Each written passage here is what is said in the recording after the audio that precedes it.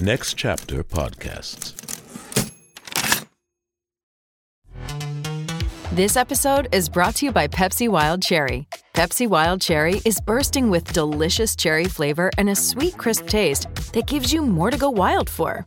Getting wild may look different these days, but whether it's opting for a solo Friday binge watch or a big night out, everyone can indulge in their wild side with Pepsi Wild Cherry. Also available in Zero Sugar. So grab a Pepsi Wild Cherry and get wild. With Lucky Land Slots, you can get lucky just about anywhere. Dearly beloved, we are gathered here today to... Has anyone seen the bride and groom? Sorry, we're here. We were getting lucky in the limo and we lost track of time. No, Lucky Land Casino, with cash prizes that add up quicker than a guest registry. In that case, I pronounce you lucky. Play for free at LuckyLandSlots.com. Daily bonuses are waiting. No purchase necessary. Void where prohibited by law. 18+. Terms and conditions apply. See website for details.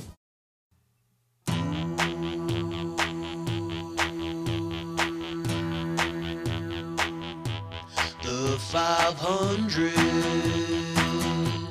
The 500. J.A.M. been walking us down through that 2012 edition, so it ain't nothing too new. Hundreds more to go, and in need of a friend. The king of fleece for Angelo, talking the 500 until the end. Talking the 500 until the end. With my man J.A.M. on the 500. Talking the 500 until the end. You thought you found a friend to take you out of this place. Someone you can lend a hand in return for grace. It's a beautiful day. Sky falls, you feel like it's a beautiful day. Oh my God, I remember this song coming out, and then the radio and MTV and every commercial about Valtrex or heart disease or anything would use this song. It is a good one. It's a Beautiful Day by U2 from All That You Can't Leave Behind. That came out in 2000, and it's number 280 on the 500. What's up, party people? It's me, fearless leader, Josh Adam Myers. I'm the comic that decided to take Rolling Stone magazine's list of the 500 greatest albums and listen to an album a day. And then I said, you know what? There's money in this. Let's turn it into a podcast. And here we are. We are making waves, man. Isn't that crazy? We're at 280. What was, somebody right now, what was number 498? You got it? Without looking, B.B. King, live at Cook County Jail. Yeah, man. I just got back from LA. Like, literally, I was in Milwaukee all weekend. Thank you to everybody at the Laughing Tap for the incredible weekend. You guys, I mean, Matt and Caitlin are just so great, and I had such a good time. And then got a huge thanks to everybody at the Comedy Store. God bless your souls, Richie and Emily and Brittany and just the band and Burr and Bobby Lee. We sang, me and Bobby sang I Believe I Can Fly by R. Kelly, and it might have been the greatest moment of my life. And we're doing another one February 26th with Burr at the Comedy Store. And we'll be doing a shimmy on the 27th. And I'm going to be in LA for a minute. I'm going to do some episodes of Himbos with Justin. If you haven't listened to Himbos, it's a totally different podcast than this, but just a great vibe. It's all the stuff that I'm into. Fitness, fashion, you know, testosterone. It's just great. So go to @Himbos Podcast on all social media. Check us out. Great podcast. If you, and I'm promoting the shit out of this one on it. And I really want to see a merging of fans, because these are two really, really fun things that I do, and I love all of you guys. All right, I need to go to bed. All right, let's do what's next on the thing that I'm supposed to talk about. Are you, or have you, or will you subscribe to our Patreon? We need your money. $5 and more a month really helps out the show. Fleece Army, we appreciate you supporting. So go to patreon.com/the500podcast. We love you to death. I'm sorry if my words are coming out like this. I've literally gotten 6 hours over the last 2 days On Saturday, over Sunday when I was flying to LA at 6 a.m., I got home after my show at like midnight and I was like, all right, I'm packed, I can go to bed. And what did I do? I turned on TNT and they were playing Back to the Future. So what did I do? I watched every morsel of that movie. Then I'm like, all right, it's over, finally. I can get about an hour and a half of sleep before 4 a.m., before I have to wake up. And then Spaceballs was on. I don't know what you want me to do, guys. Like, I live in the moment. I live by no rules. You got to watch them. And then I got on the airplane and I put a movie on. It was a 5-hour flight. I put on Indiana Jones and the Temple of Doom. I fell asleep right when they got to the temple, and I woke up right as they were handling the Doom. And then last night, which was the jam, not the jam, it was the shimmy. Late show, hung out with a lady. No sleep. Sleep on the plane. We'll sleep when we die, but we know what we can sleep on? The Patreon. Patreon.com/the500podcast. Support the show, everybody. We need your help. A lot of great people working on it. We need more ad sales. I've got dates. I will be in North Carolina in March. I will be in South Carolina in March. I will be in London. A lot of cool stuff coming up. Go to joshadamyers.com for tickets and follow me at Josh Adam Myers on all social media. All right, let's get to this record. U2. U2 is one of those bands that, you love them or you hate them. I think they're a very divided band. I think there's just as many people that hate them that loves them. And there's so much to hate about them. There really is. But there really is a lot of stuff to love about them. I think the stuff to love about them supersedes the stuff that hate about them. And when we were looking for a guest, on the first time we did it with Phoebe Robinson, who was fantastic. And I was really, really lucky to nail down this guest, who is a new friend of mine that I am so excited to be able to call a friend because he's just such a cool dude. The one and only Verdas. He's got a brand new special called Landing on Netflix. He's an actor. He's been on Judd Apatow's The Bubble. Verdas is one of the most worldwide comedians I think that we've had on this podcast because he plays all over the world. He is hilarious. We met at a couple festivals and we've just hit it off here in New York at the Comedy Cellar. And to be able to sit down and chill and know that this dude is like an undercover rock star, it was really cool. And I think you guys are going to enjoy this. Rate, review, and most importantly, subscribe to the 500 and leave us a 5-star rating. Follow me at Josh Adam Myers on all social media. Go to joshadammyers.com for tickets. Email the podcast at 500podcast@gmail.com. Follow the Facebook group run by Crazy Evan. And for all things 500, go to the website, the500podcast.com. All right, kitties. All That You Leave Behind by U2 at 280. We finally did it. We finally did it. Walk on. I'm so sorry it took this long, man. No, dude. Listen, first of all, this is not a record I was looking forward to. I'm not going to lie. Yeah. I love U2. That's the thing is I love U2. I just always looked at this record. Yeah, we're jumping right in. We are jumping right into this Mamma Jamma. I look at U2 as like a band that has created some of arguably one of the greatest records that music has ever known. I think the Joshua Tree is a perfect album from start to finish. I mean, Where the Streets Have No Name, like every time I listen to it, I get emotional. And if I watch the Super Bowl performance after 9/11, I tear up. I watched it a couple days ago just to prep for this, and I was like, God damn, dude, they rule.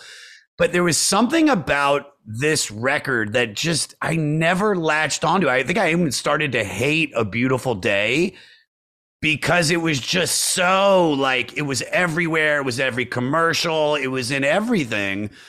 But I'm trying to separate the album from the artist and be like, okay, well, I still can respect like everything else. So is it because it was so commercialized that you hate it, or is it like purely at a musical level that you hate it? That's a good question. Right? You might have stumped me. I think it's a little bit of both. I think it's column A and column B, to be completely honest with you. Like, don't get me wrong. Like I started listening to this. The more I started listening to it, the more I'm like, oh, it's not that bad. It really isn't. Yeah. It's actually a good record. But then they like it's used as the soundtrack for like Xanax or some sort of pharmaceutical commercial. And then you're like, fuck these people. You know, like it represents medication now. It's like, do you have IBS? Do you need the pain in your stomach to be reduced? Please try Zafalax. Walk on, walk on. But let's go back to the beginning because we've got so much to talk about. And dude, I'm stoked that you're doing this, man. Like, so when we were talking with Reg to set this up, and we gave you a list of records, this is one of the first ones that came back. So like, are you a huge U2 fan? I am, and it's largely because I think like an American artist because I grew up in like Africa and India, right? So an American artist truly had to like touch the fucking stratosphere for him to wind up over there, you know, in like a Western radio, MTV just coming into India kind of a place. Like they were literally just playing like Michael Jackson, Janet Jackson, U2, Nirvana, Pearl Jam, you know. And so I think it's just for that, like they might have been like the fifth Western band that I really got into. And yeah, like Where the Streets Have No Name and Still Haven't Found What I'm Looking For is kind of the first thing that was there. But I mean, what I like about them is they took like like if you think of Edge's like guitar sound, it's sort of like, it's not hard classic rock. It's kind of like Al Green soul sometimes, you know. It's like a very muted distortion, and I was like, oh, this is weak like me, and I can relate to this. I think that's what I liked about it. No, I want to actually start with where you said. So you were born in Africa and then raised in India, or vice versa? I was, I think my parents can smell happiness. The minute I'm happy somewhere, they fucking move me. And so I was born in India in a very privileged house, and then they took me to Africa. So I grew up in Lagos, Nigeria, and then sort of public school in India, and then college in America. So that's kind of my track. Little known fact that I don't know if you know this, but this is for the fans that are listening who've been following along on this podcast. You said Lagos. Did I say that right? Nigeria. Lagos, Nigeria. That is, Jeremiah. That is where Paul McCartney went to record Band on the Run. That record. Is that the You Can Call Me Al album? Is that no? You're thinking of Paul Simon, dude. Oh shit! Dude, sorry. Okay, my bad. And we hate Paul Simon on this podcast because we Why? are fans. So Los Lobos, do you remember Graceland? Do you remember that record? Yeah. That's the one, the song that you just did right there. The You Can Call Me Bidden, which that song slaps. I'm not going to take anything away from that. But from doing this podcast, when we got to the Los Lobos record, this is like years ago, we found out that Paul Simon hired Los Lobos to help him work on the record. And they literally wrote like a couple songs with him. And on the album, he didn't credit them with any writing credits, so they didn't get any money. And then they tried to sue him, and that's where it gets a little foggy and my memory goes a little soft. I don't know if I feel like that guy's had a career where everything he does, everybody claims that somebody else should take, like Garfunkel. There's like violent fucking Garfunkel fans out there in the world, and they're like, Garfunkel was the genius. And I'm like, yes, but he also sounds like a 9-year-old girl. Like he's not a solo vocalist. He's only a harmony accompanist at best. All right. But I feel like Paul Simon, because he's short and balding, people shat on him. And then he just kind of, hung out with good collaborators, and people are like, the collaborator's better, which I think is bullshit. Yeah. All right. See, me and you. See, that's the thing, is that me and you are both connecting with Paul Simon on the short king status, because we're both about 5'9", 5'9". Maybe with lifts on about 5'10". But listen, I'm Team Garfunkel all the fucking way. Hashtag Team Garfunkel to all the people listening. I here's the thing, and I have no real ill will towards Paul Simon, but man, did the fans get riled up. Like, this is like 2 years ago, dude. It was like a movement on this podcast where they were like, fuck Paul Simon.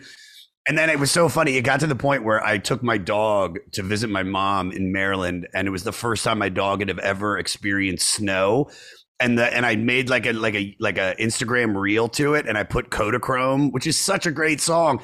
And dude, I can't tell you how many fucking people like messaged me and DM me like, dude, what are you doing, man? We're Team Garfunkel, bro. Like, you know that. I'm like, yeah, all right. I'm sorry. Okay. So wait, so all right, so going back. By the way, we have a Paul Simon album coming up in April. Do we really? Self-titled. Paul Simon.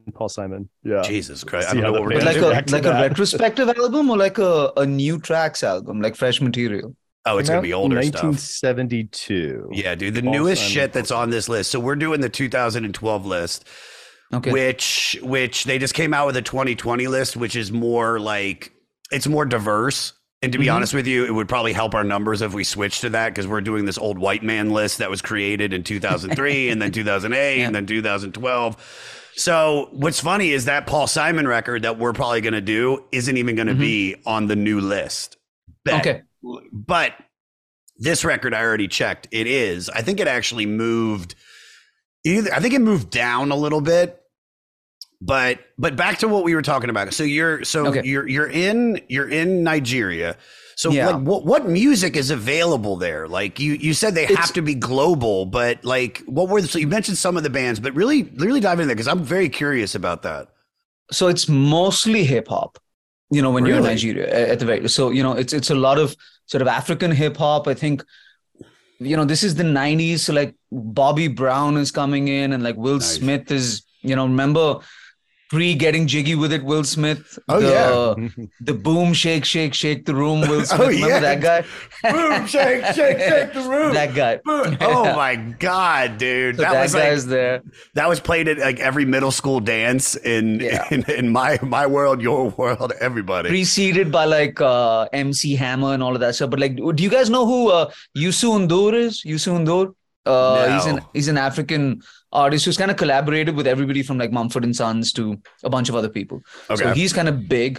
But yeah, mostly hip hop. And then when it comes to like mainstream rock, it's literally going from like Guns N' Roses to Metallica so just A-grade artists, so like, or like A-level touring artists who might happen to stop off in South Africa, etc., are coming down on the television, And you are, like, if I'm not mistaken, because we've talked about this at like JFO and stuff, when we tried to get you on the jam, like you have like a rock and roll musical background. Am I right? Yeah, man, I have a 5-piece band. I was in a college cover band called Bad Attitude. Nice. Which haven't we all been in Bad Attitude, right? At some level in our lives. Yeah, the Angries. Yeah, with the weirdest fucking set list in the world. Like what was it? Okay, so 45 minutes. All right, this is I'm 17, right? So don't judge me too harshly, but we open up with Pour Some Sugar on Me. Def Leppard. Hell yeah. Right? We go from that to Get the Funk Out, Extreme. Oh yeah, right? Dude. Off Porno Graffiti Part 2. I know, dude. Love that album. Right. Slow It Down, Love Is on the Way, Saigon Kick. All right. All right. Then bring it back up, Whiplash, fucking Metallica. All right. All right. Slow It Down, Going Where the Wind Blows, Mr. Big.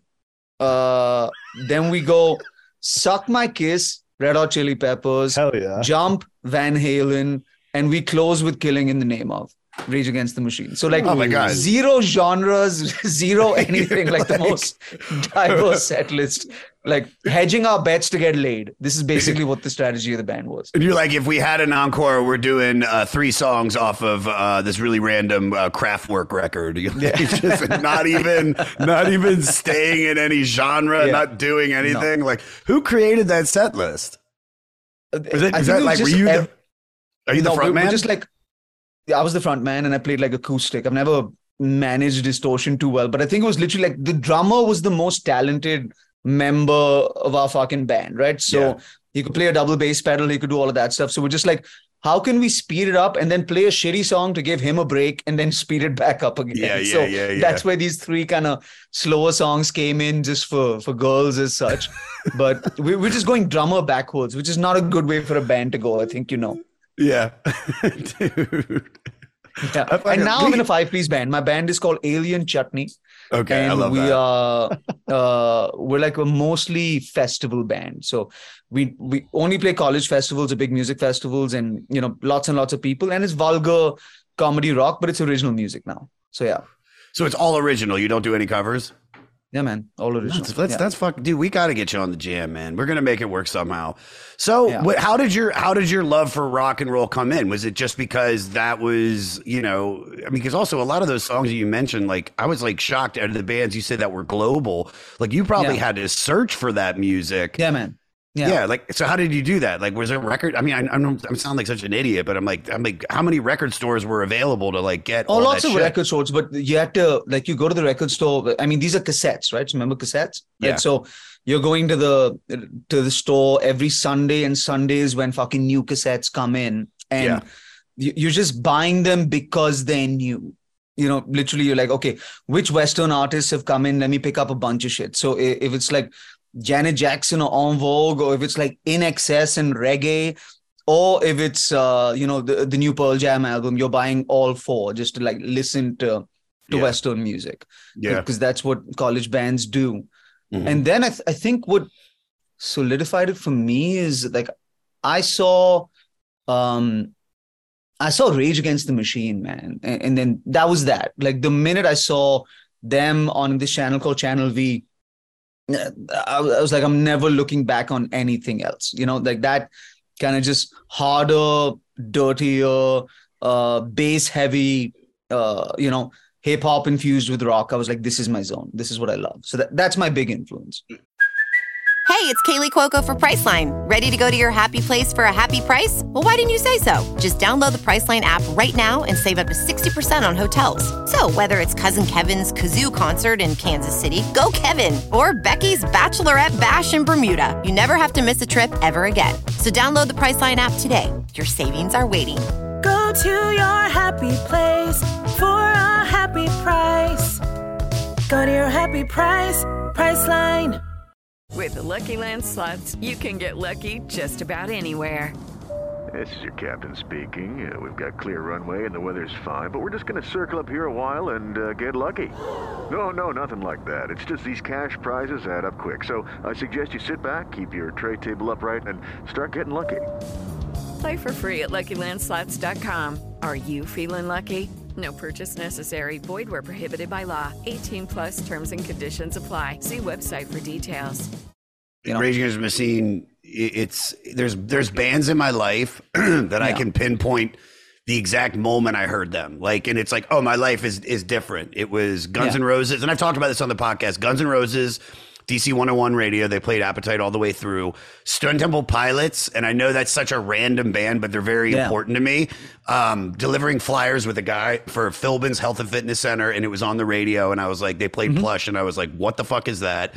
And then Rage Against the Machine, I was at Greg Chait's hockey practice, and one of the older guys had a boombox, and I'm pretty sure it was Killing in the Name of, and I was just like, what the fuck is, and it's like life-changing moments. And to be completely honest with you, and not to bring it back to you too, but With or Without You as a little kid was like one of my favorite songs ever, and still really is an important song in my, I love it. And so it's like, I mean, I just remember listening, my parents would listen to that, adult contemporary rock or soft rock. And you could put like a lot of that the Joshua Tree, the big hits off of it on the like adult contemporary, like soft rock, like vibe. But it's crazy that like, I love them. I love that album so much. And besides Achtung Baby and maybe some of their earlier stuff, nothing else has really touched me in a way that I'm like, oh, I want to see them live, or like I need to. So I saw them live when they came to Mumbai, man. And what struck me about them live, like, okay, I've seen very few bands live. Like, so I've seen Pantera live, which was my first ever concert when I came to the US for college. And I didn't know what Cowboys from Hell was, and I didn't know what a fucking mosh pit was. So I was like just this 18-year-old kid from India, got taken to a concert in Chicago, and then white dudes started beating the fuck out of each other, and I didn't know why. I didn't understand. Somebody get somebody. I'm like, somebody's gonna get hurt down there. So I've seen Pantera, which was great. I've seen Foo Fighters, which were okay. They weren't great live. He's not a great vocalist live, I don't think. You know, he makes up for it. He makes up for it in his energy. You know what I mean? Like he's a performer. He's just not really much of an actual you know, he's not Freddie Mercury. No. And then I saw the Chili Peppers live, which again, I feel like they're a more studio band. Like you dance a lot and shit, but you know, I saw U2 live in Mumbai, I think 2 years ago. And it was the end of the Joshua Tree tour. Yeah. Right? So it was, I think, their last tour of the entire tour. And I think, hasn't that tour been going on like something like 10 years or something like that? It's a long fucking tour. Yeah. And you know how there's like a spaciness to YouTube? You know, it's just kind of surrounding and very reverby and all of that stuff. And the sound design of the tour is that way. But whenever he interacted with the crowd, it was with that same sort of reverby energy. So he was just like, we're happy to be here. You know, you know, we're in an experience tonight. We're going to touch the stars and the galaxy. And I'm like, could you fucking look somebody in the eye and say something real, you know? So that's what I didn't like so much. It was great sound. They sounded fucking amazing, but they didn't connect too much. So I was like, it feels like I'm watching them on a screen rather than being at the concert. It wasn't very interactive at all. Yeah, and you know?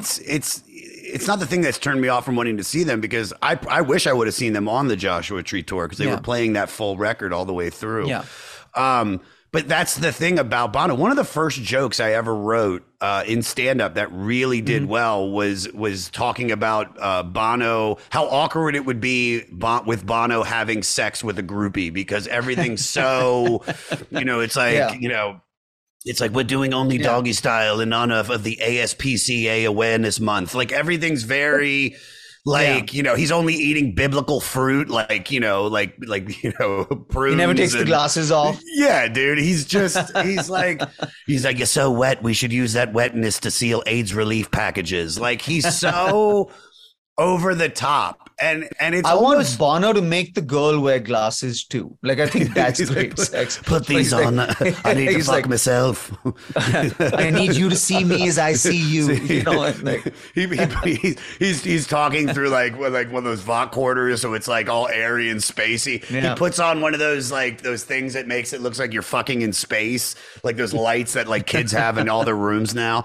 But pulling that aside, it's like when you break down just their music, like their music is actually really good. I mean, like, you know, I don't like the popular stuff. Like on this record, I think my favorite track might be Grace. Have you heard Grace? Oh, yeah. So Grace sounds like an Al Green track.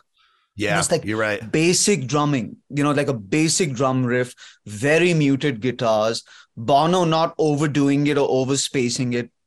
And it's just like a really kind of, you know, there are walk songs, run songs, drive songs, and lie down songs, right? I think there are 4 songs in the entire world.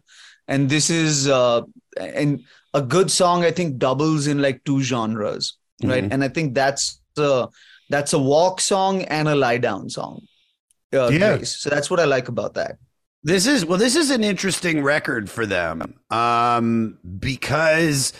You know, here's a little backstory. I'm going to try to summarize this as best as I can, because we could talk about their history and we could talk about how they got together, which, you know, they had put out a couple records that kind of like their first 2 records are kind of what like laid the groundwork. We did their first record on this podcast. I think it was the second one where they had like New Year's Day and what was the other big one? Sunday Bloody Sunday. It might be the second or the third. And then they make the Joshua Tree, which we've talked about already. The Joshua Tree was a like you said, global. Like that's one of those albums that, I mean, like I said, it's considered one of the greatest rock and roll records ever made. It is a perfect record. Everything about it. They're working with Brian Eno and Daniel Lanois, who is 2 great producers. Brian Eno, we've talked about on this podcast many times, and who's continued to work with them throughout. And then they do, I think they get frustrated. Let me see if I can find the little doodad about this, because I want to just get us up to there, because that's really what is the important part. All right. So New Year's Day, Sunday Bloody Sunday. All right. So here's what happens. So they do 84 as Unforgettable Fire. It's more artsy after they do New Year's Day and Sunday Bloody Sunday. Then they have this Live Aid performance in 85. That is what elevated them. Have you ever seen it? Yes, I have. It's fucking great. It's great. It's fucking fantastic. And he's cool. He's got the mullet. You know what I mean? He's got like hairspray, fucking just locking that shit in. And then this is where they start to get elevated to becoming one of the bands of the decade. They follow that up with the Joshua Tree, which, I mean, With or Without You, I still haven't found what you're looking for, Where the Streets Have No Name. Both of them become #1 hits. They become the 4th band to be featured on the cover of Time magazine. The album, its song, received 4 Grammy nominations, winning Album of the Year and Best Rock Performance by a Duo or Group. In 88, they released Rattle and Hum, a double record, and it's like this theatrical documentary thing, which I've never seen, but I've listened to some of the tracks because they do Helter Skelter, and that's what I've heard. Then the band becomes dissatisfied with their live performances. They get a sense of musical stagnation. Bono hinted at changes to come during a concert near the end of the tour before a hometown crowd in Dublin. He said on stage that it was the end of something for U2 and that they had to go away and dream it all up again. Then they come back with arguably, you know, their most experimental yet still confined in rock and roll, because we'll get to pop, which is just them shitting the bed big time. They drop Achtung Baby. It's you know, it's so great. When you were talking about the muted sound of Edge's guitar, like Achtung Baby is just like, I mean, beautiful, Mysterious Ways. I mean, it's a record that I don't think it hits the Joshua Tree, but it definitely keeps them doing something a little bit different. What are your thoughts on like Achtung Baby? Because I know Joshua Tree. It's great. Mysterious Ways is absolutely, like, I don't think if you're in the car and that shit comes on, I can't think of a single person that is changing the you know, the station and not speeding up. You know, you know, just that is, you're going at that moment in time. That's a drive song. That's a drive song for sure. And I keep thinking about this, like, you know, when I'm in a band, like when you're songwriting, right? Basically, if you're the front man of a band, if you're the songwriter of a band, you're preventing people from fucking fighting with each other. Like that's really your job. Right. Yeah. It's like preventing 2 guitarists, so like a guitarist and a pianist, from fighting, and fuck the bassist and the drummer, because who cares, right? That's not input. Anybody can do your job, Frank. Like get my cousin here in 20 minutes. So I don't know how you write with Bono. You know, like, because I would kill him in a jam room in like 5 minutes. If you're like, and he's like, but what does it signify? I'd be like, go fuck yourself, right? Like, die. That's a good riff, dude. I don't know what you want me to do, man. It's exactly. Like, just do my job. Guitarist. Yeah. Just sing about God or something. Come on, put your fucking lyrics on here that no one understands.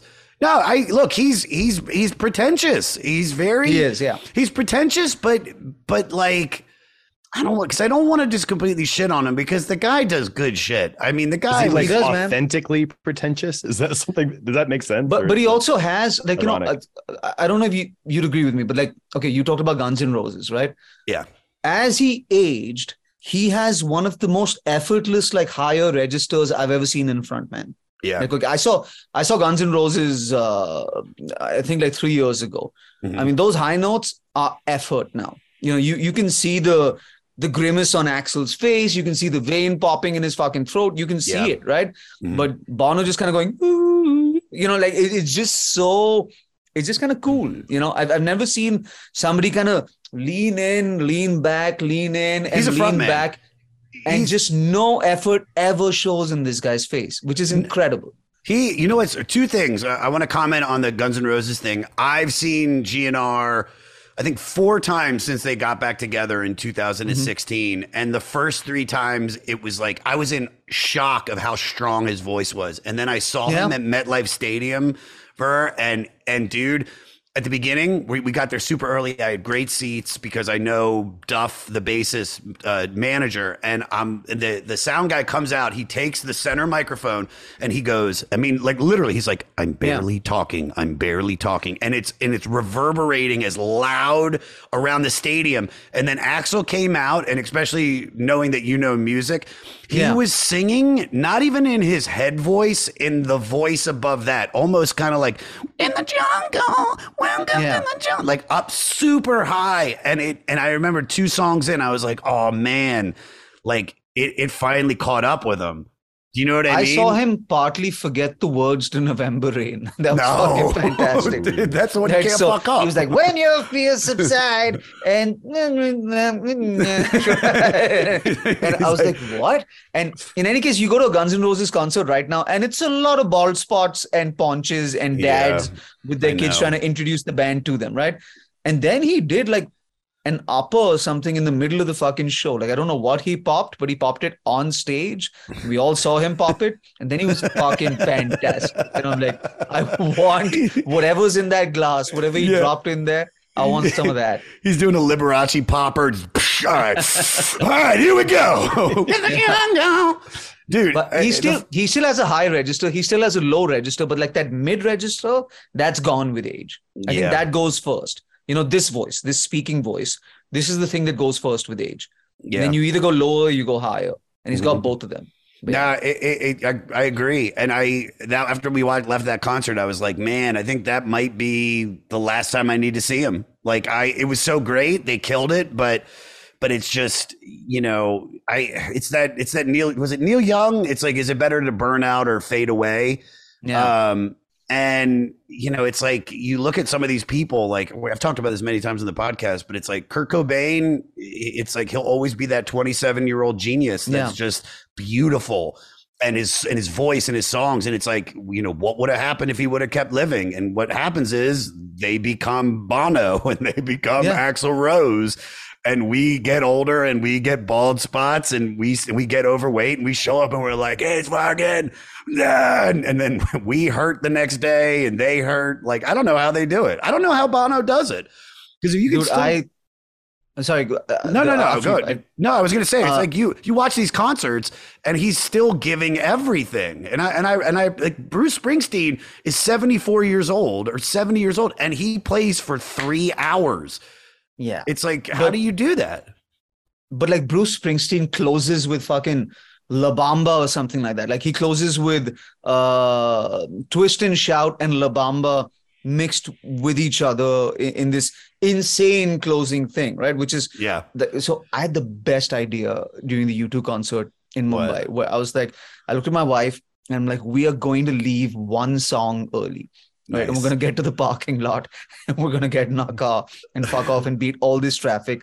She's like, but it's going to be a closer. And I'm like, I promise you, it's going to be one. Right. One is going to be the closer. Yeah. And I don't want to hear that song. And so I think maybe even A Beautiful Day or something is, you know, the second last song of this thing, because they opened up with Elevation. I remember that. So it's either Beautiful Day or Where the Streets Have No Name or something. And then I'm like, come on, let's go. And like from far away in the parking lot when we're there, we just hear, is it getting better? And I'm like, yes. We got in the car and we sped away. Do you leave early? No, here's the deal. Here's what's great about being in New York. It doesn't make a difference when I leave because I can just I sit in the seats until Madison Square Garden or the arena's let out, and then I walk to the train because usually I'm by myself. You know, if I'm going to go see Bruce, I think in April, and I mean, I might spend $2,500 on a ticket, and I'm just like, I'm going to savor every morsel of that show. And if I go see U2, because I'm going to go see U2 if they come back around. Like, I've never seen them. I always regret never seeing Neil Diamond, and I know he's just a cheesy, you know, crooner, but man, it was like, that's a concert that I would have loved. I'd pay everything I have in my checking right now to go see him live. And, you know, which isn't much, everybody. Dude, like my dad loves Leonard Cohen, right? And so I call my dad one month and, you know, he lives in Delhi and I'm like, he's like, I'm leaving tonight. And I'm like, where are you going? And he's like, I'm going to New York for 48 hours. to Madison Square Garden to see Leonard Cohen's last ever concert because it's the last time he's going to perform. Yeah. And so he spent a fuck ton of money to come to New York. And I think he had second row seats and he watched the concert and it was beautiful and everybody cried. And the next year, Leonard Cohen went back on tour. Oh, God. Came out of retirement. That's hilarious. Yeah. I mean, that's Elton John. Elton John's been on a farewell tour for fucking 8 years. But U2, there's something else. And to get us back on track about this record, where was I in the little breakdown? All right. So after Achtung Baby, they go in this completely ridiculous. That's the only way. Yeah. Pop is, I mean, it comes out in 87.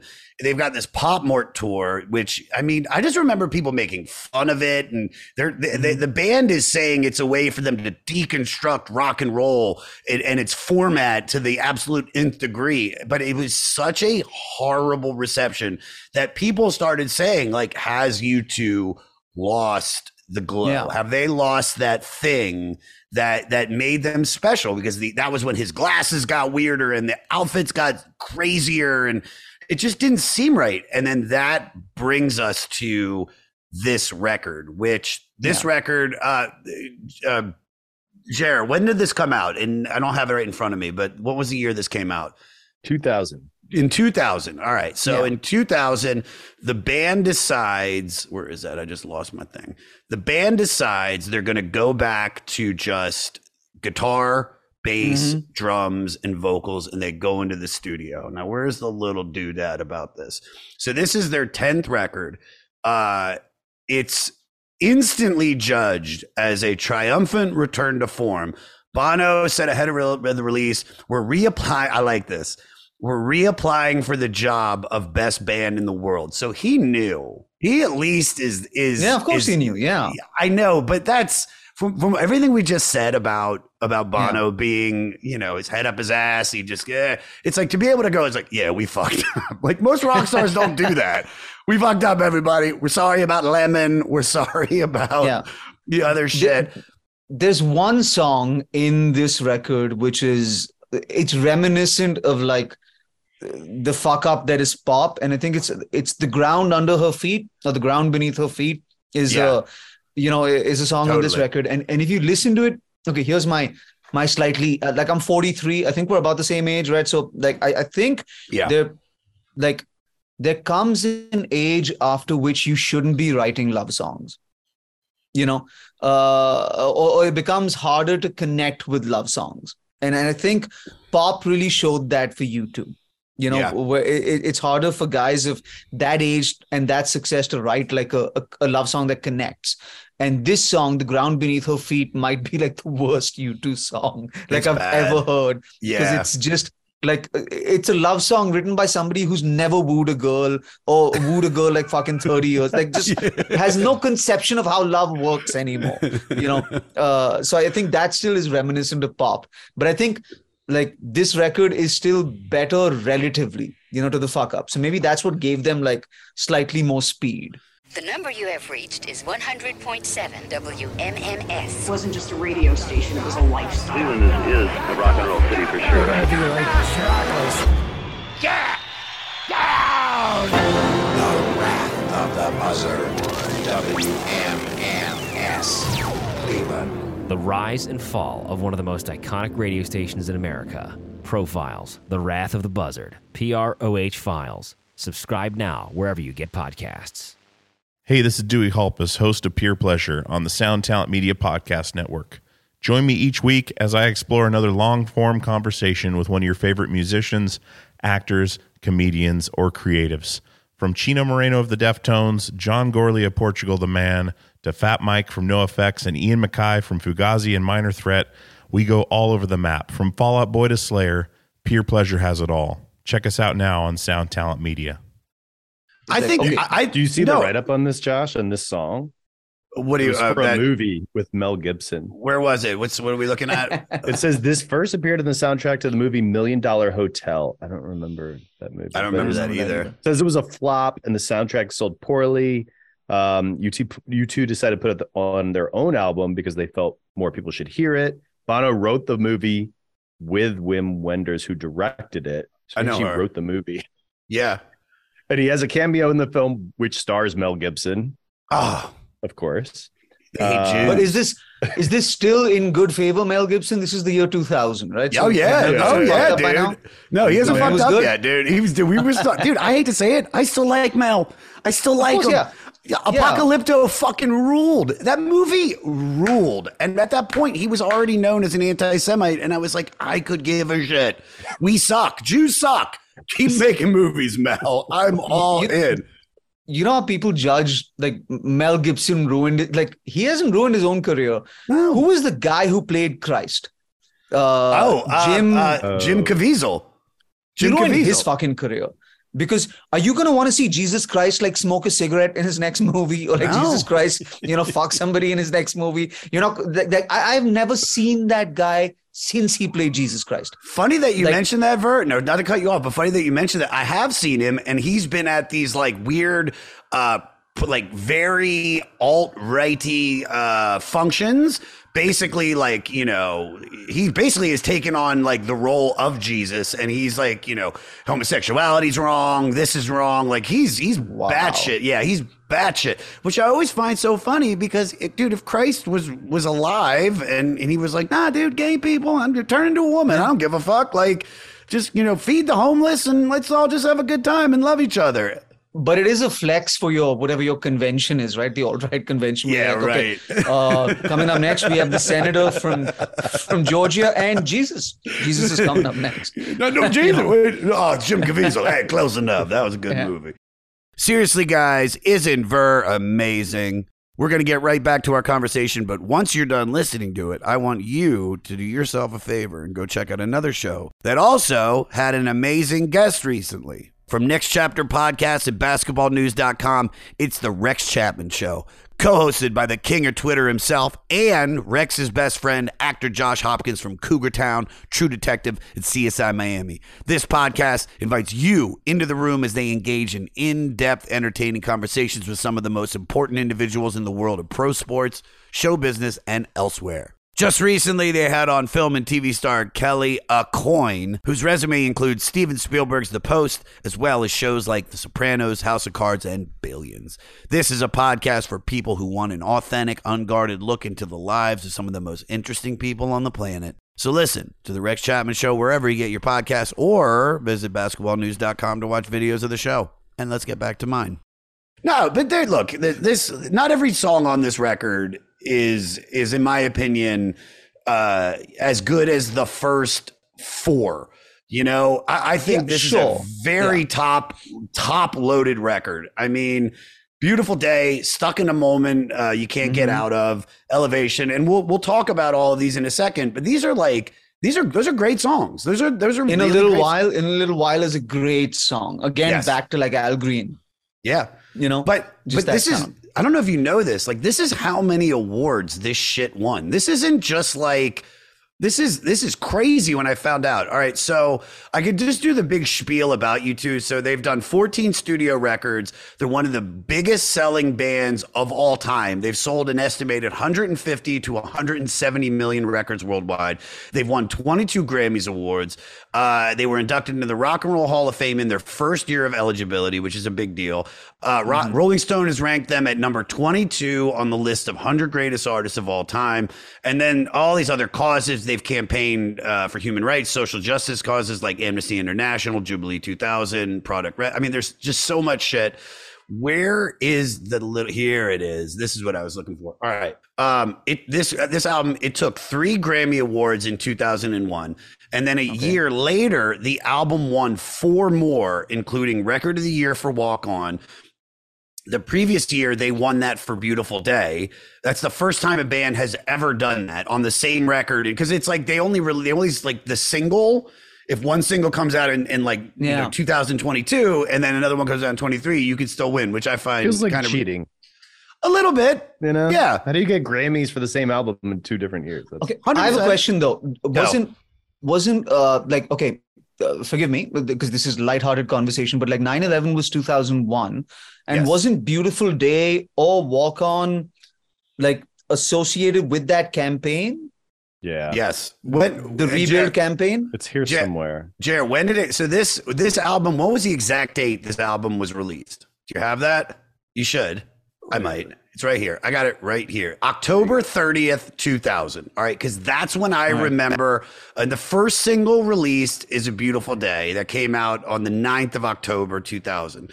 Stuck in a Moment You Can't Get Out Of, January 2001. Then you have Elevation in June and Walk On November of 2001. So basically, Beautiful Day. I mean, dude, Beautiful Day was like, I mean, listen, I could sit here and just say I've heard it so many times that I'm kind of like whatever about it. But it's a good rock song. His voice sounds good. And I would pick Elevation over Beautiful Day. Would you?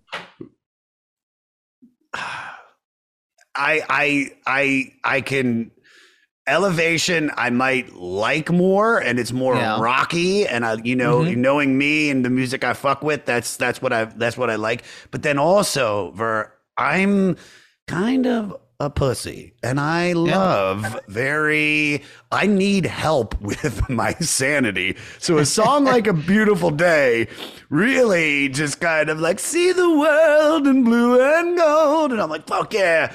It's like, fuck you, comedy booker. I can do this. Nothing's stopping me. Josh, speaking as an alpha male myself, I just want to say, like, Elevation is you're at the comedy club, the show's about to start, and the lights are going down song. So for that reason, like, I'd pick that. I don't know why. But A Beautiful Day, one thing that I've noticed about that, just musically, okay, I hate tambourine players. Yeah, I think it's a pretentious thing to do. Bono plays the fuck out of the tambourine at a live concert, right? He does. And in A Beautiful Day, you can hear every tambourine hit. Like on the mix, it's just front and center. And I'm pretty sure Bono made that shit happen. But like, that's the thing that pops the most to me in A Beautiful Day. It's just that, just that tambourine hit. And I'm just like, fuck this guy. Every time I hear that song, it's the cowbell. That's what I was thinking. It's more cowbell. It's like, can we have more tambourine? Really, Daniel Bryan, turn it up. Come on, my mic's not on high enough. Dude, there's some crazy shit though about this record. Hold on, where was it? Took 3 Grammy Awards, blah, blah, blah, blah, blah. Here we are. The album debuted at number 3 on the Billboard 200 chart, selling just under 500,000 copies in its first week. Since its release, it sold approximately 15 million copies. All That You Can't Leave Behind is the 4th highest selling U2 album with total sales of 12 million. This is the interesting fact that I really dig about this. And we talk about Bono, being so self-involved. Lyrics to multiple songs on this album were almost lost due to Bono's laptop being stolen from his car outside the Clarence Hotel in Dublin in 1999. They were recovered when an Irishman who bought the stolen computer turned it on and saw a picture of Bono's son on the screen. He found the lyrics and returned it for a reward. Jared, I don't know if you can find out how much he paid. That's what I want to know too, yeah. Ver, how much would you pay? How much would you ask for if you found a Bono computer with fucking Elevation, Beautiful Day? Maybe Josh, I'm Indian. I can hack into his computer tomorrow if I want to. I'm just kidding. I'm just saying. And also, I'm just so disappointed that it was Bono's son and not Bono's dick. You know what I mean? Like that would be fantastic as a home screen. Just an Irishman opens it up and he's like, I know this dick from somewhere. I've seen this somewhere. Where is that dick? His dick has this weird why would you advertise that you write? It's so disappointing that you write song lyrics on a laptop. You know what I mean? Like I would never put that out there. Even if I did, I would never put it out there. You see, I mean, where do you spend most of your time, in LA or New York, or even in Mumbai? When I'm in the US, New York. Yeah, New York. Okay, so you go to the coffee shop and you always walk around and there's a million people on their laptops writing. And a lot of them in LA are all screenwriters. And I remember Fahim Anwar had this joke, like, how would you feel if you knew that Schindler's List was written at a Pete's coffee shop? You know what I mean? It's like, you can't. It's like, but that's the truth, is that, computers and fucking, especially in 1999, they were he probably has like the newest up to date, not iMac or whatever these things are called, MacBook, when it was all blue and big. And it was like this thick, if you remember. It was like a 45 stone pounds. tablet. Yeah. So of course he's writing them. I mean, it's not the romanticizing of an actual, like, where you see like, we found the napkin that John Lennon wrote Imagine's lyrics on. Yeah. I mean, that's the mythos of it. That's the myth that we like look at and we're like, oh, but in actuality, 99% of the art that we've seen in the last fucking 20 years has been written on this thing that we're staring on at right now. On iPhones, man, like on iPhones, on notes. Literally, the music industry survives on voice notes and notes, which is so disappointing to picture, like iconic artists just going, send. Like that's what music is now. Dude, that's what I do. Anytime I write a joke. Exactly. That's what I do with my band. I'm like, I literally send shit to like 3 o'clock in the morning. I'm like, something that goes like, send. Like that's it. Like that's my songwriting process. I love it. Well, come on, man. Let's I write all mine on napkins, and then I just kind of tuck them aside, and then it's all handwritten. Everything's handwritten. I'm down to the roots. All right, let's talk about some of these songs. All right. A Beautiful Day. All right. Well, he's got to play something. The lyrics were inspired by Bono's experience with Jubilee 2000, a benefit urging politicians to drop the third world debt. Bono describes the song as about a man who has lost everything but finds joy in what he still has. Now, being that I'm going through a very existential crisis right now, and it's like this song does really make me feel good. It's like you can't listen to this and feel like you're feel like a piece of shit. Like you got to appreciate everything, and that's what my spiritual guide / guru, therapist, whatever you want to call him, says is like, when you get depressed, just remember that you're alive. And sometimes that's all we have, and have us to open this song with A Beautiful Day. I don't think the only song maybe he could have opened with is what we've already mentioned with Elevation. That's it. Just because of that riff, but that is A Beautiful Day is a perfect way to open this record, to almost lay out as like a mission statement what we're about to experience for the rest of the record. What are your thoughts? I mean, you've said about the tambourine, but U2 songs kind of work in I think they milk anticipation more than most bands, like musically anticipation, Yeah. Like if you listen to Elevation, I don't know what the pedal is called. It's not a wah pedal, but that. Yeah. Like it's just that. And you'll hear like that prolonged for like more bars than most bands would use that prolonging, And then you really got to build to and U2 has fucking explosive crescendos in choruses. And so if I had to pick it for that, I'd pick Beautiful Day, because it's such a nice kind of, distant that, and that kind of comes in, and then the explosion of It's a Beautiful Day, like then you're listening to that just going, oh, this is going to be a fucking great record. Yeah. I think that's what for. So that's what I say about that. I agree with you. U2 is very big on that explosion thing where it's like, where he just bellows like, with or without you, with or with, or for this, it's like the touch me, take me to that. Like that's fucking perfect. That's the Bono that I like. I like Bono when he's singing the shit out of a note, being that Jim Caviezel Jesus-like character, and chest out and just fucking, because I watched that Super Bowl performance and it's like, that's all for everything that I loved is all the shit that people hate about Bono.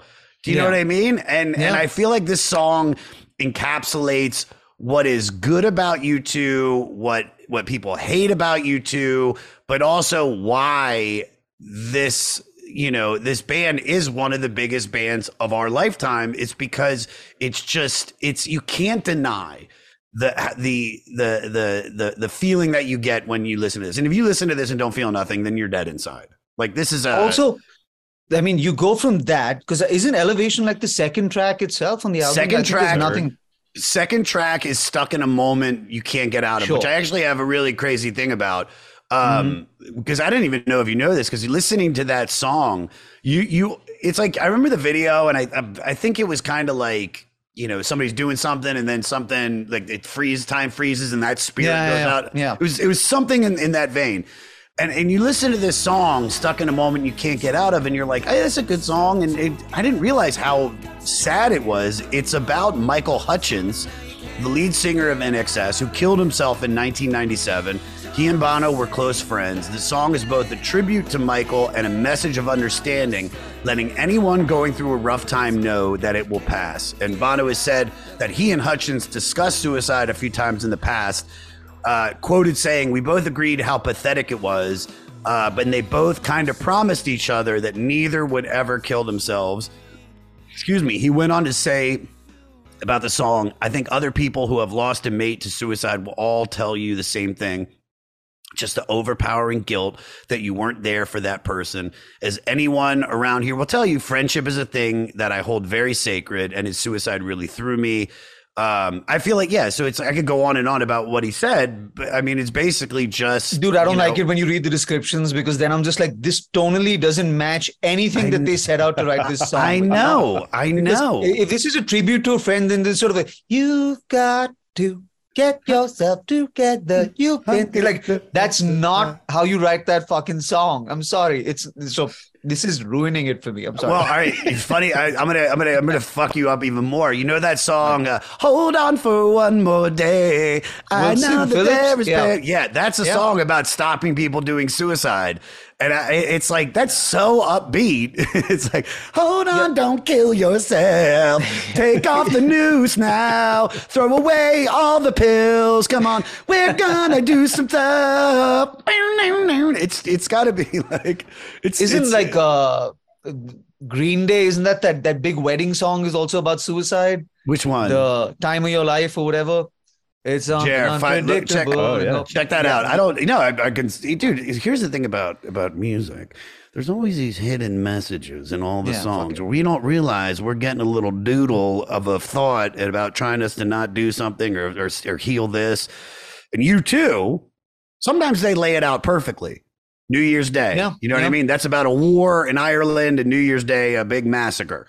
And sometimes you'd listen to Stuck in the Moment with you, and you're like, this is a real bopper. This is making me feel good. And it's really about the lead singer. So far, this is like, if you were describing this album, you're like, so we wrote Beautiful Day, which is about a gig I was at. And then this next song is about a famous guy that I knew, and you're just like, what? Fuck you, No, you're right. Hey, you're right, man. I think it doesn't help the song to find out that that's what it's about, but it is what it is.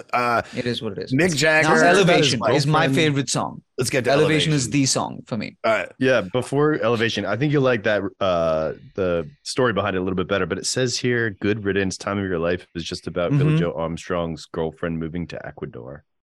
God, can we comment on how many tabs you have open on the screen, Jeremiah? Jesus Christ. None of them porn. None of them porn. I know what porn, unless that TS, or that's the 500. I thought that was transsexual, which I'm into too, bro. Very disappointing. Another one porn search thing. All right, Elevation. All right, so what I got is this Bono saying it is fun and frolics, but the goal is soul. It's about sexuality and transcendence, a playful piece about wanting to get off, or in this case, to literally get off the ground. I can't actually remember writing it. It was all over in minutes, which is probably not the greatest admission to make in a song about sex. I had no idea this is about fucking. Yeah, no. I think U2 decides to write a song about something and then writes a song about the opposite of that something. I think that's how this band functions psychologically. Dude. I would never fuck to Elevation. I don't know anybody who would. I would not fuck somebody who wanted to fuck to Elevation.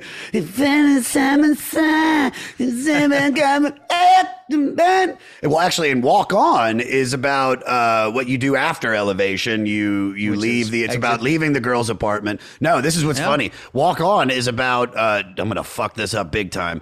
Daw Aung San Suu Key, a Burmese activist who was sentenced to house arrest in 1989 for protesting her government.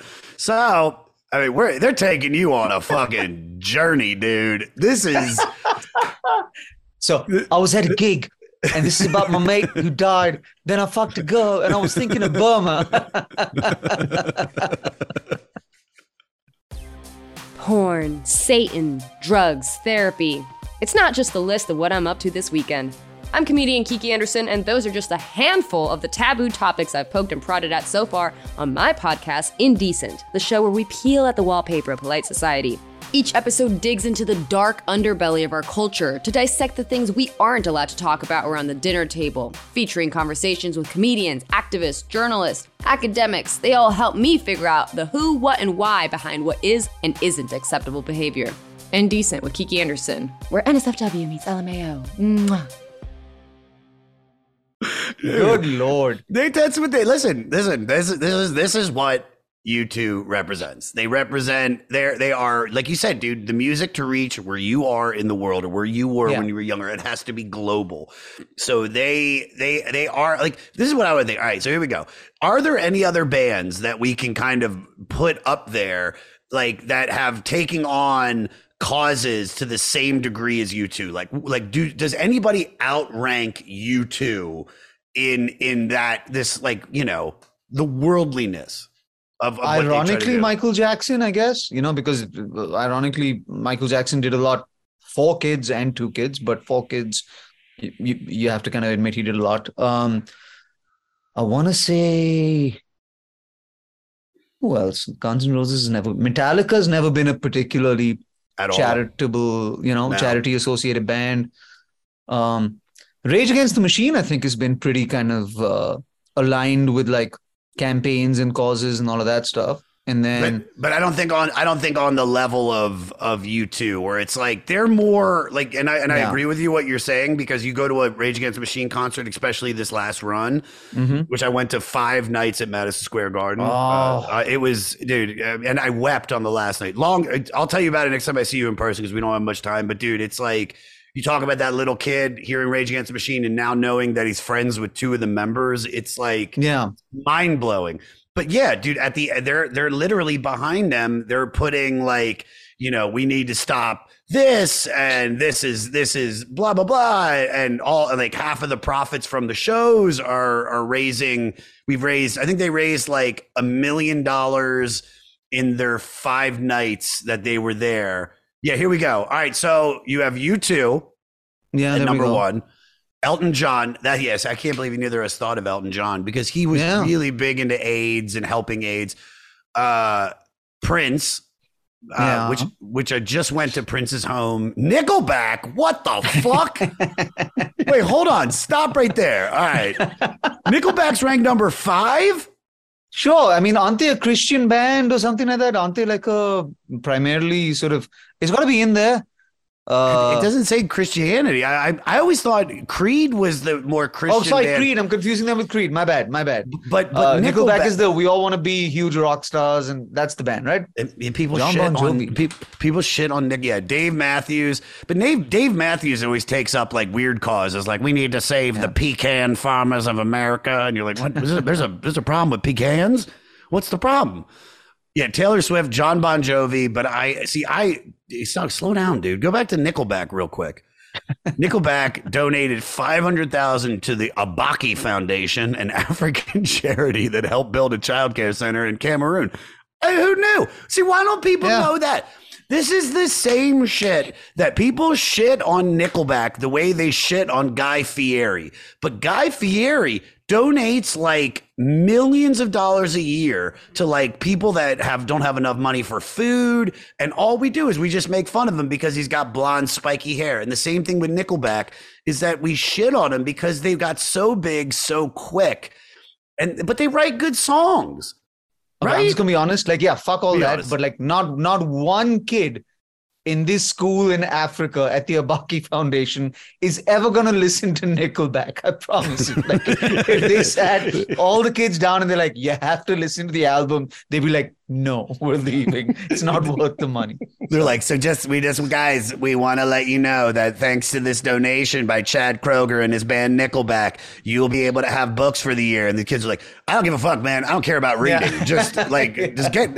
I don't want to be a rock star. I don't want to be, Get this band. If I listen to How You Remind Me one more time, I'm gonna fucking starve myself to death. More starving than I already am. All right. Let's see. Are there any other? I guess, look, man, U2, like they. I don't think anybody beats them. I'd say, all right, U2 is one of the few bands in the world where I think when they come on, you tell yourself it's a U2 type of a sound, and like a Metallica sound can blend with something else, and a GNR sound can blend with something else, and a Pearl Jam sound will blend with most of alt rock, etc. But there is a U2 spaciness, reverby kind of a sound. Like it, U2 knows how to write a U2 song. Does that make sense? No, perfect. And I don't think a lot of bands know how to do that. So that's what I'd give them. Like if I knew nothing about Bono, and I knew nothing about their charity, and I'd never seen a visual of them performing live, if they came on the radio, I'd be like, that's a U2 song. Completely. And that's very hard to pull off. Would you put U2 in the top 5 of, and maybe not your favorite bands, but biggest bands of your lifetime? I would go Rage Against the Machine, Guns N' Roses, Michael Jackson. You can't deny it, regardless of all the stuff behind the scenes, like his music. It was nobody. I mean, no artist of my lifetime has reached the level that Michael Jackson hit. And then for me, it's like Aretha Franklin. I'd go Aretha Franklin, and then I'd go, and then the Beatles. Like that would be my top 5. But I'm not saying your top 5. I'm saying just on the level of like biggest bands in our 43 years that you've seen. I'm saying like for sure. I'll never Guns N' Roses, I'll put him in the top 5 because when they were big and Use Your Illusion came out, they were everywhere. They were everywhere. I mean, if you're going big, then you have to go Michael Jackson, Madonna, Metallica, U2, one more, and then maybe not even Guns N' Roses. Then you have to go like, it gets tricky. Touring the world, at a AC/DC. But AC/DC is before us, though. I'm talking like just in our because I think their first record came out in '79 or 1980. Whitney Houston went. Celine Dion tours everywhere in the world. I know, that's another person I wish I would have seen live. Yeah, like maybe those two, I think. Listen, what I think we've come to the conclusion is that U2 is in that top 5 of biggest bands. I don't think this is their best record by any means. Like I'm more excited to break down Joshua Tree. I'm more excited to listen to Achtung Baby. I'm glad I got to listen to this again. Even though I was regretting it, I didn't hate it as much as I thought. But I mean, ultimately, it wasn't a bad listen. Like it's not like I put it on and I was like, fuck this album. I started that way. And then I was like, all right, you've got to get yourself together. Please don't kill yourself in excess fucking rules.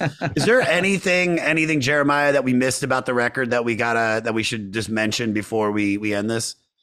I mean, there's so many facts. It's like I'm so overloaded. But I mean, the 2020 re-rank, we kind of talked about that. Only 2 albums remain from our list, 2012, where we have 5. Yeah. Achtung Baby dropped 61 spots, and Joshua Tree dropped 108 spots to number 135. So it's like in the top, 25 or something right now. Oh, wow. Achtung, Joshua Tree, that is. You can't get Achtung Baby out. You can't even say it, dude. Your mouth won't even. Baby. Your mouth won't even. German woman. I should be able to say Achtung, but I can't. I know, dude. She's from Dusseldorf. There's some good stuff here. The photograph on the album cover was taken by longtime YouTube photographer Anton Corbin in Charles de Gaulle Airport in Paris. That's the guy that Anton Corbin is the guy that did the Joshua Tree cover too. And he's a brilliant photographer, brilliant director. He directed that movie about Joy Division. I think some of this is whatever. I do like this one though, because this is one of the reasons people hate U2 is, I don't know if you remember, Ver, is like in 2014, U2 launched their 13th studio record, Songs of Innocence, and it was released digitally on the same day to all iTunes store customers at no cost, making it available. Do you remember that? This? It was available to over 500 million people, what Apple CEO Tim Cook called the largest album release of all time. Universal, I think, paid a huge sum of money for a 5-week exclusivity period in which to distribute the album. And then they spent another $100 million on a promotional campaign. People got livid. Yeah, because it's the equivalent of saying this is a rich people only album. This is an Apple only people album. You know what I mean? Like if you have Android, you don't deserve our music. Almost, it's quite a statement in that sense. Maybe that's not why people got mad, but that's how I would read that. When I'm like, I gotta have an iPhone. I thought about that. That's interesting. Yeah. The Android people were like, you know what? Fuck you too, dude. Yeah. Fuck you too. Where's Nickelback? Come on, release something on my Android. I literally just deleted this U2 album from my iTunes store this week. Still on mine. It's still on mine, dude. Yeah, I didn't know you could delete it. I don't think I've ever listened to it once. Yeah. I haven't listened to it once. It's just there. Bono apologized for it. Did we talk to Phoebe Robinson about that? I'm trying to remember because she's tight with Bono. Do you know Phoebe? Ver, do you know Phoebe? Phoebe Robinson she was in Two Dope Queens, like big podcaster, big actress now, and she's a diehard U2 fan, and she's like become like friends with Bono. Like he's gone to her birthday, but she has like pictures with him, and I mean like Jared, like no bullshit, like they're homeboys. Totally. And so she can't say, and he could do nothing wrong. Nothing wrong. What I love about you is that, I love them. They're great, but kind of fuck him too. Like, I didn't want the album, and this song sucks. I'm not a citizen. I'm leaving tomorrow. I have mistakes. Dude, all right, let's go. I'm going to ask you these questions. I ask everybody these questions, and I feel like you might have answered some of them, but we still got to do it. What's your favorite song on this record? Elevation. Okay. I'm gonna say A Beautiful Day, even though I've heard it a million times. All right, what's your least favorite song on the record? The Ground Beneath Her Feet. Yeah, we're both in agreement to that. All right. You kind of answered this, but I'm gonna ask it anyway. All right, 2-part question. 1, could you fuck to this record? And 2, if you have to pull a song off of this record to add to a sex playlist, what are you pulling off? So 1, can you fuck to this? I could fuck to the second half of this record. I don't think I could fuck to the first half of this record. Yeah. And if I had to pull like a fuck song out, it would be Grace. I don't know if that's now you're going to tell me the song is about God or some shit like that. I'm sorry. Let me find out. But, wait, hold on. Wait, dude. No, here it is. Oh my God, dude.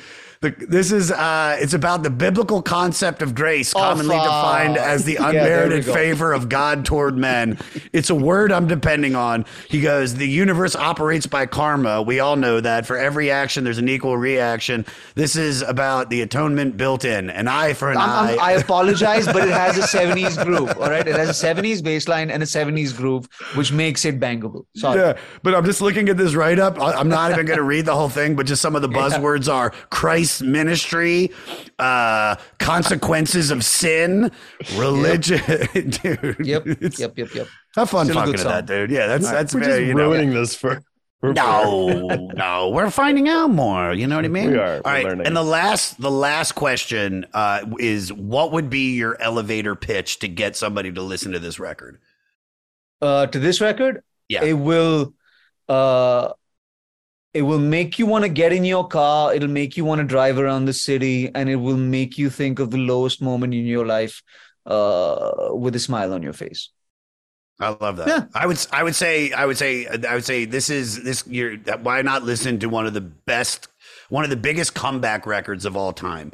And I think like it's like to really dig this, you should listen to, just start it. If you haven't listened to U2, to all the listeners, which I know most of you probably have, just start at Joshua Tree, listen to Achtung, and then listen to Pop, and then listen to this record, and then you can see why this is on this list, why it's so important, and why U2 is one of the biggest bands in the world. Dude, this was so much fun, man. I had a blast. I'd love to have you back.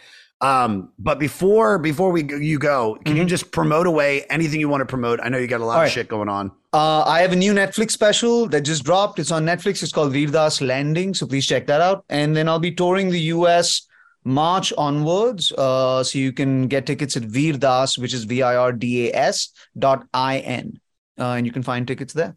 Go see him, everybody. Dude, you're killing it. And I appreciate you taking time out to, I want to see your come band. on, man. Yeah, dude. Well, we gotta work it out where I do a jam either in New York and LA when you're around, and then I'll get on stage. We'll just figure it. I'll text you about it, but we're gonna make it happen, dude. It's either whether it's at a fucking festival or it's in one of the main cities, but we're gonna make it happen. But regardless, dude, thank you for coming on, brother. Thank you, boys. Good to see you. Of course. I'll talk to you about it. Catch you soon. Bye. What I tell you, the one and only Veerdas. Follow him on Instagram at Veerdas and on Twitter at the Veerdas. All right, new music. So U2, boom, 2000. What do we got coming out now? We have Australian rock band Gang of Youths. You're listening to the song In the Wake of Your Leave off their 2020 album Angel in Real Time. And you can find the links to the music on our website, The 500 Podcast. And if you want to hear a song that you wrote on our podcast, send it to us and we will play it. Send it to 500podcast@gmail.com. Put the album and artist that influenced you in the subject line, and we will play your song. We're trying to help you guys. We got a Bowie week next week. We got a Bowie week. Aladdin Sane. It's from 1973. Do your homework. And I'll see you then. And the angels took their place. I was the loser at your funeral, and no emotion conveyed. It was drawn out in vain. And the idiot I am just figured in the wake of your leave that I'd never hear from you again. And then I'd say, with all this feeling, that your spirit would afford. It's not a thing that I've been dreaming of, and it goes without my blessing. It leaves me in a rut, but it comes and goes. It shows me all I'm missing, and it comes and goes.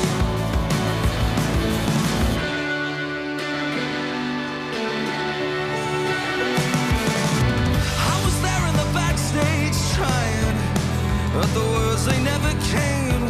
And I was available for a statement, but I just hung my head in shame and found nothing to me. All the ceremony I'd wasted, and I thank them and leave and say God bless you all, good night. And then I'd think the grave was turning, and then nothing would absolve me. My hand on heart, it's not a thing that I've been dreaming of, and it throws me without warning. It leaves me in the dust, but it comes and goes. It fills me when I'm empty, then it comes and goes.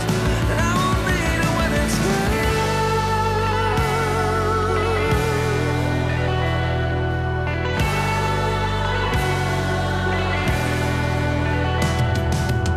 it quakes and moves, then breaks, then shadows over me in shapes of all these quiet, sacred things I need.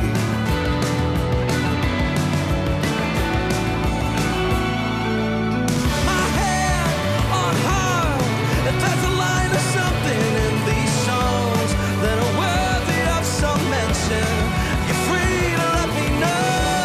But it comes and grows. It leaves me in my weakness, and it comes and goes.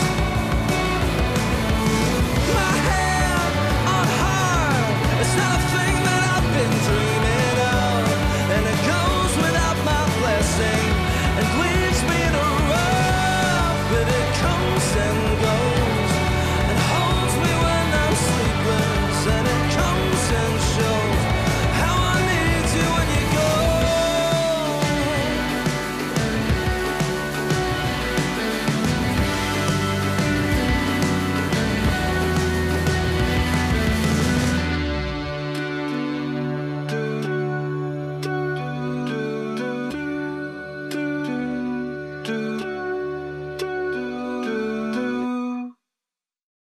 Lucky Land Slots, you can get lucky just about anywhere. Dearly beloved, we are gathered here today to... Has anyone seen the bride and groom? Sorry, we're here. We were getting lucky in the limo and we lost track of time. No, Lucky Land Casino, with cash prizes that add up quicker than a guest registry. In that case, I pronounce you lucky. Play for free at LuckyLandSlots.com. Daily bonuses are waiting. No purchase necessary. Void where prohibited by law. 18+. Terms and conditions apply. See website for details. What's up, everybody? I am Finn McKenty, host of the Punk Rock NBA podcast, part of the Sound Talent Media Podcast Network. My podcast is all about doing what you love for a living, and every week I sit down and talk to people who have done exactly that. For example, musicians like Tommy from Between the Buried and Me, Matt from Periphery, Lil Lotus and Shinigami, among many others, photographers, artists, designers, YouTubers like Glenn Fricker and Sarah Dici, and I unpack exactly how they got to where they are today with the goal of helping you do the same. So if that sounds cool, you can listen and subscribe at soundtalentmedia.com, and I'll see you there. Next Chapter Podcasts.